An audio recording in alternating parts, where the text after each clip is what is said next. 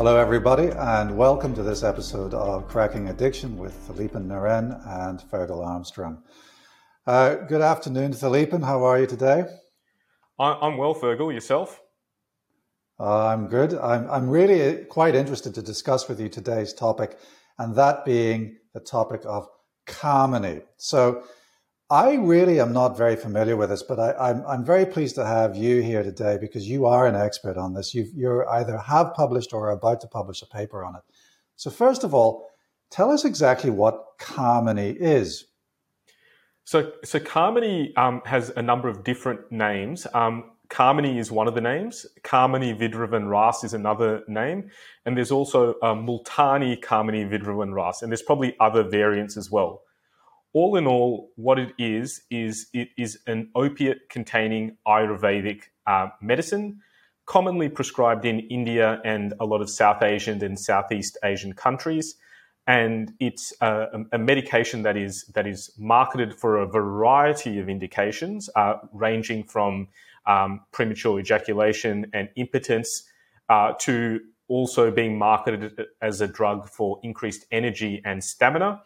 And I think the reason it's of interest in Australia is that for a number of years it's been available over the counter at a lot of Indian grocery stores. And I think we're seeing some cases, or I certainly have seen a few cases of patients presenting to our addiction medicine service with opiate dependence secondary to Carmony use. So being dependent on Carmony and then having an opioid use disorder due to that. So it's been something I was not aware of until a few months to a year ago, and now I'm seeing a bit more of it.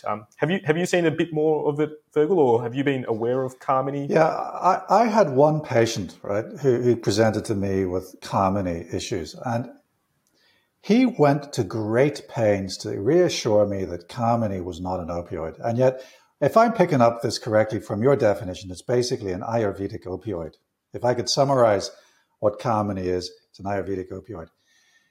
What is the active ingredient in Carmony that makes it an opioid? Or first of all, explain what is an opioid and then what makes Carmony an opioid. Sure. So opioid medications, as we know, act on the mu receptor, and they are agonists of the mu receptor. And the thing that makes Carmony an opioid is the fact that it contains the opium poppy. So it's got quite a few different opioid alkaloids within it. The thing that makes Carmony interesting is that it is a completely adulterated medicine. So it is something that contains both opium poppy, but it also contains other herbal preparations, as well as traces of heavy metals. So, and these tablets are actually handmade. So one tablet, even within the same bottle, does not have the same chemical consistency as other potential tablets. So there have been studies or chemical analysis of tablets within the same bottle, and these are kind of handmade balls. And sometimes even the opium quantity can vary tenfold between tablets.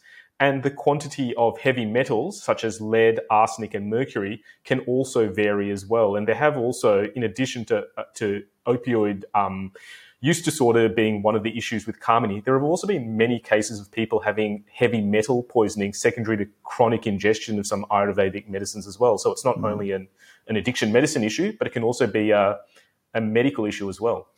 So how is it made? I mean, I'm hearing that it's basically a derivative of opium, plus a bunch of heavy metals, plus a bunch of other Ayurvedic herbs. Can you tell us about the process of actually producing this? Sure. So it's basically a ball, and it's marketed as a tablet, but they're really balls, which are made in factories. So it's a variety of different powders. So you've got opium, you've got various herbal preparations, and you've also got some of these metals or heavy metals as well, which is also part of Ayurvedic medicine. And they're all kind of brought together, synthesized together, and that's what makes up these Carmony balls. And they're the things that people are purchasing in these Indian grocery stores. And these are the substances that people are becoming dependent to.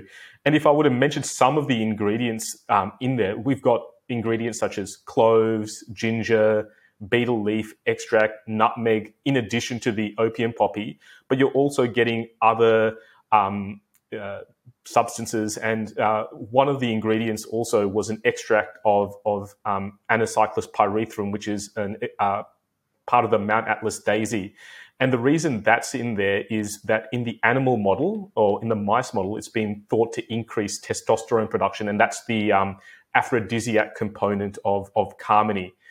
There are no human studies that prove this, but that's the purported benefit of some of these extracts. So it really is a bit of a hodgepodge of different extracts, I found one of the interesting things was the marketing of it as a stamina enhancer, because most of the patients I see who are using opium or opioids or heroin mainly use it as a downer to kind of not do heavy activity, but more to relax. But we're seeing cases of manual laborers, rideshare drivers, using this as a medication to increase stamina, increase energy, and to get them through a shift, which is quite interesting. And I think also kind of reflects on some of the cultural components potentially as well, how different cultures use different medications. And I think you touched on your case of Carmine, where the gentleman was saying that it was not an opioid, it was not an addictive issue, and it was maybe a prescribed medication. And it kind of touches on that different perspective different cultures have on medicine. Wouldn't you say, Fergal? Yeah, definitely. It was very culturally influenced. And in fact, when I reflect, the patient that I dealt with was using Carmine to help him study for an exam. So, we would use coffee, or, some of us might use stimulants like amphetamine or speed to get that stamina to do a big study session and to stay alert. This particular gentleman was achieving, or at least he thought he was achieving that result with Carmine, which is why he was absolutely convinced it wasn't an opioid. It wasn't a downer. But again, he was from the Indian subcontinent, and that was his cultural belief. Now, I mean, it's so really what I'm hearing, it's got poppy in it, it's got a number of herbs in it, it's got this aphrodisiac, the name of which escapes me, and it's got heavy metals. Now, I mean, heavy metals are what I'm hearing is that heavy metals are deliberately added into this. So, we at the very, you've mentioned lead in there as well, yeah? Absolutely. Talk us through heavy metal toxicity, and in particular lead. I mean, that's particularly a toxic substance, isn't it? It is, and it kind of goes back, if I could backtrack a tiny bit, into kind of the way Ayurveda is practiced. And it's a traditional Indian form of medicine, similar to, I guess, traditional Chinese medicine. And there's a lot of different techniques in Ayurveda, such as the use of dietary changes, the use of meditation, yoga, massage as well. But there's also a component of where they add heavy metals or minerals or gems, and that's called Rasha Shastra medications or medicines. And this is deliberately done as a form of Ayurveda. So it's quite unique to Ayurveda. So this is not an accident. This is not an impurity in the laboratory, which is what we sometimes see when we get concerned about medicines having lead in it. This is deliberately placed in as part of that Ayurvedic philosophy. And as we mentioned, there have been cases of patients who have used these kind of medicines chronically, developing a variety of heavy metal poisoning. As far as I'm aware, as at the time that we're recording in Australia, there haven't been any cases of Carmine itself causing any heavy metal concerns as of yet, but there does exist the potential when you look at the chemical composition. So it's something for clinicians to be mindful of, that it might not just be opioid use disorder we need to be mindful of, but also other complications. But I should also hasten to add, we don't have large evidence pools or large databases to go off. We have published a case series of 12 patients in Melbourne, and I think there's another case series from Queensland that's got about 12 patients who also had dependence to Carmine as well. But other than that, the evidence in Australia, or the reports in Australia, are case reports, which is of one person at a time. So we're not looking at large numbers of people, so it's not really possible to extrapolate a lot. But if I could talk about our case series of 12 patients, and this kind of stretches over a 7-year time period. Out of those 12, we've still got 10 who have been retained to follow up, and 9 of those patients have all of our patients were treated with opioid substitution therapy, either Suboxone, the long-acting injectable buprenorphines, or methadone. And out of the 10 that were retained in treatment, 9 have returned to full-time employment and back to their normal activities of daily living. So our case series, if nothing else, is really hopeful in the fact that this group of patients who've got dependence to Carmini seem to really engage super well with treatment and seem to be able to maintain and make a sustained recovery, which is what we hope for in addiction medicine. But the other thing also is, out of all the case reports in Australia, and I think also internationally, all of them mention men. There's no mention of women using Carmini. So all the case reports and all the data is based on men, which I guess puts it into that cultural perspective of maybe it's short use for energy and stamina, but could there be an aphrodisiac component? But there's also, I guess, the cultural component in that the people that we've seen are from that northern Indian Punjab region as well. And in that culture, apparently it is apparently culturally acceptable to take medications or stimulants to try and be a bit more productive in work. And it has apparently, there was a little article that was written by this, or thesis that was written by a person called Dhaliwal in 2020 about Punjabi men getting addicted to a variety of substances. And apparently in the Punjab, it's culturally acceptable to use substances to increase productivity and deal with stress. And opium in the Punjab has a long history with farmers apparently using opium before doing physical labor on farms. So I found the whole thing quite fascinating, really, and I kind of dove down a bit of a rabbit hole to look through it, and it certainly was interesting. What are your thoughts on that, Fergal? Well, we're very grateful for your expertise in this, because had you not gone down that rabbit hole, we wouldn't know what we know. So I'm just reflecting. So that you've really given us a message of hope. So for people watching who feel they do have a problem with Carmini, what I'm hearing is that both your case series and the other case series published in Brisbane demonstrated the efficacy of opioid replacement therapy as a treatment for this. And there was a very good prognosis in terms of return to work and normal functioning. So I suppose the key message is that actually Carmini does not increase stamina. It merely causes an opioid dependency and potentially other effects of heavy metal toxicity, which I want to go back to just for a second. But there is treatment for it. Going back to the issue of heavy metal toxicity, and in particular lead, I think it's important to identify that, for me, the two key symptoms of lead toxicity include microcytic hypochromic anemia. It's one of those typical typical differential diagnoses of an iron deficiency anemia.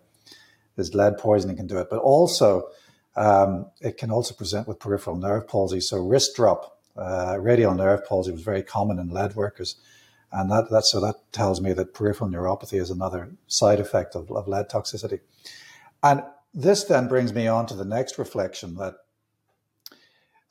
we know that recent imports of opium from Iran and Persia were contaminated with lead, because we had a cohort of patients who were using heroin and derived from that opium that were presenting with microcytic hypochromic anemia. Are you aware of that? Can you remember that case or that issue recently in the last couple of years? I can't remember that incident recently, but it is fascinating that we are seeing some of these kind of symptoms and issues rear their heads in seemingly similar areas. So it is quite fascinating. Yeah. But on the one hand, in Persia, Iran, it was a contaminant, whereas in the Punjab or in India, where Carmini is made, it's actually a deliberate additive, and that's what strikes me as that must be the cultural influence. And I don't know anything about Ayurvedic medicine, but it's I suppose it's an issue to be aware of. Anyone watching who's using Ayurvedic medicines, they really do need to understand what's in it and beware the use of heavy metals in traditional medicines, because sometimes it can cause toxicity. And I think the other thing also to be aware of with Carmini is, as we mentioned, it is an opiate-containing Ayurvedic medicine, but it is also available in Indian grocery stores as an unregulated medicine. So it's essentially an over-the-counter medication. And in Australia, we're now so aware of the harms of opioid medications, and we've got real-time prescription monitoring. Prescribers are given education. Pharmacists are documenting opioid usage. And here we have something that is a non-prescribed medicine that is given in a pharmacy, in a shopping center or grocery store, in a totally unregulated manner, where the grocers are not aware of how much tablets patients are taking, not aware if they're going to different grocery stores.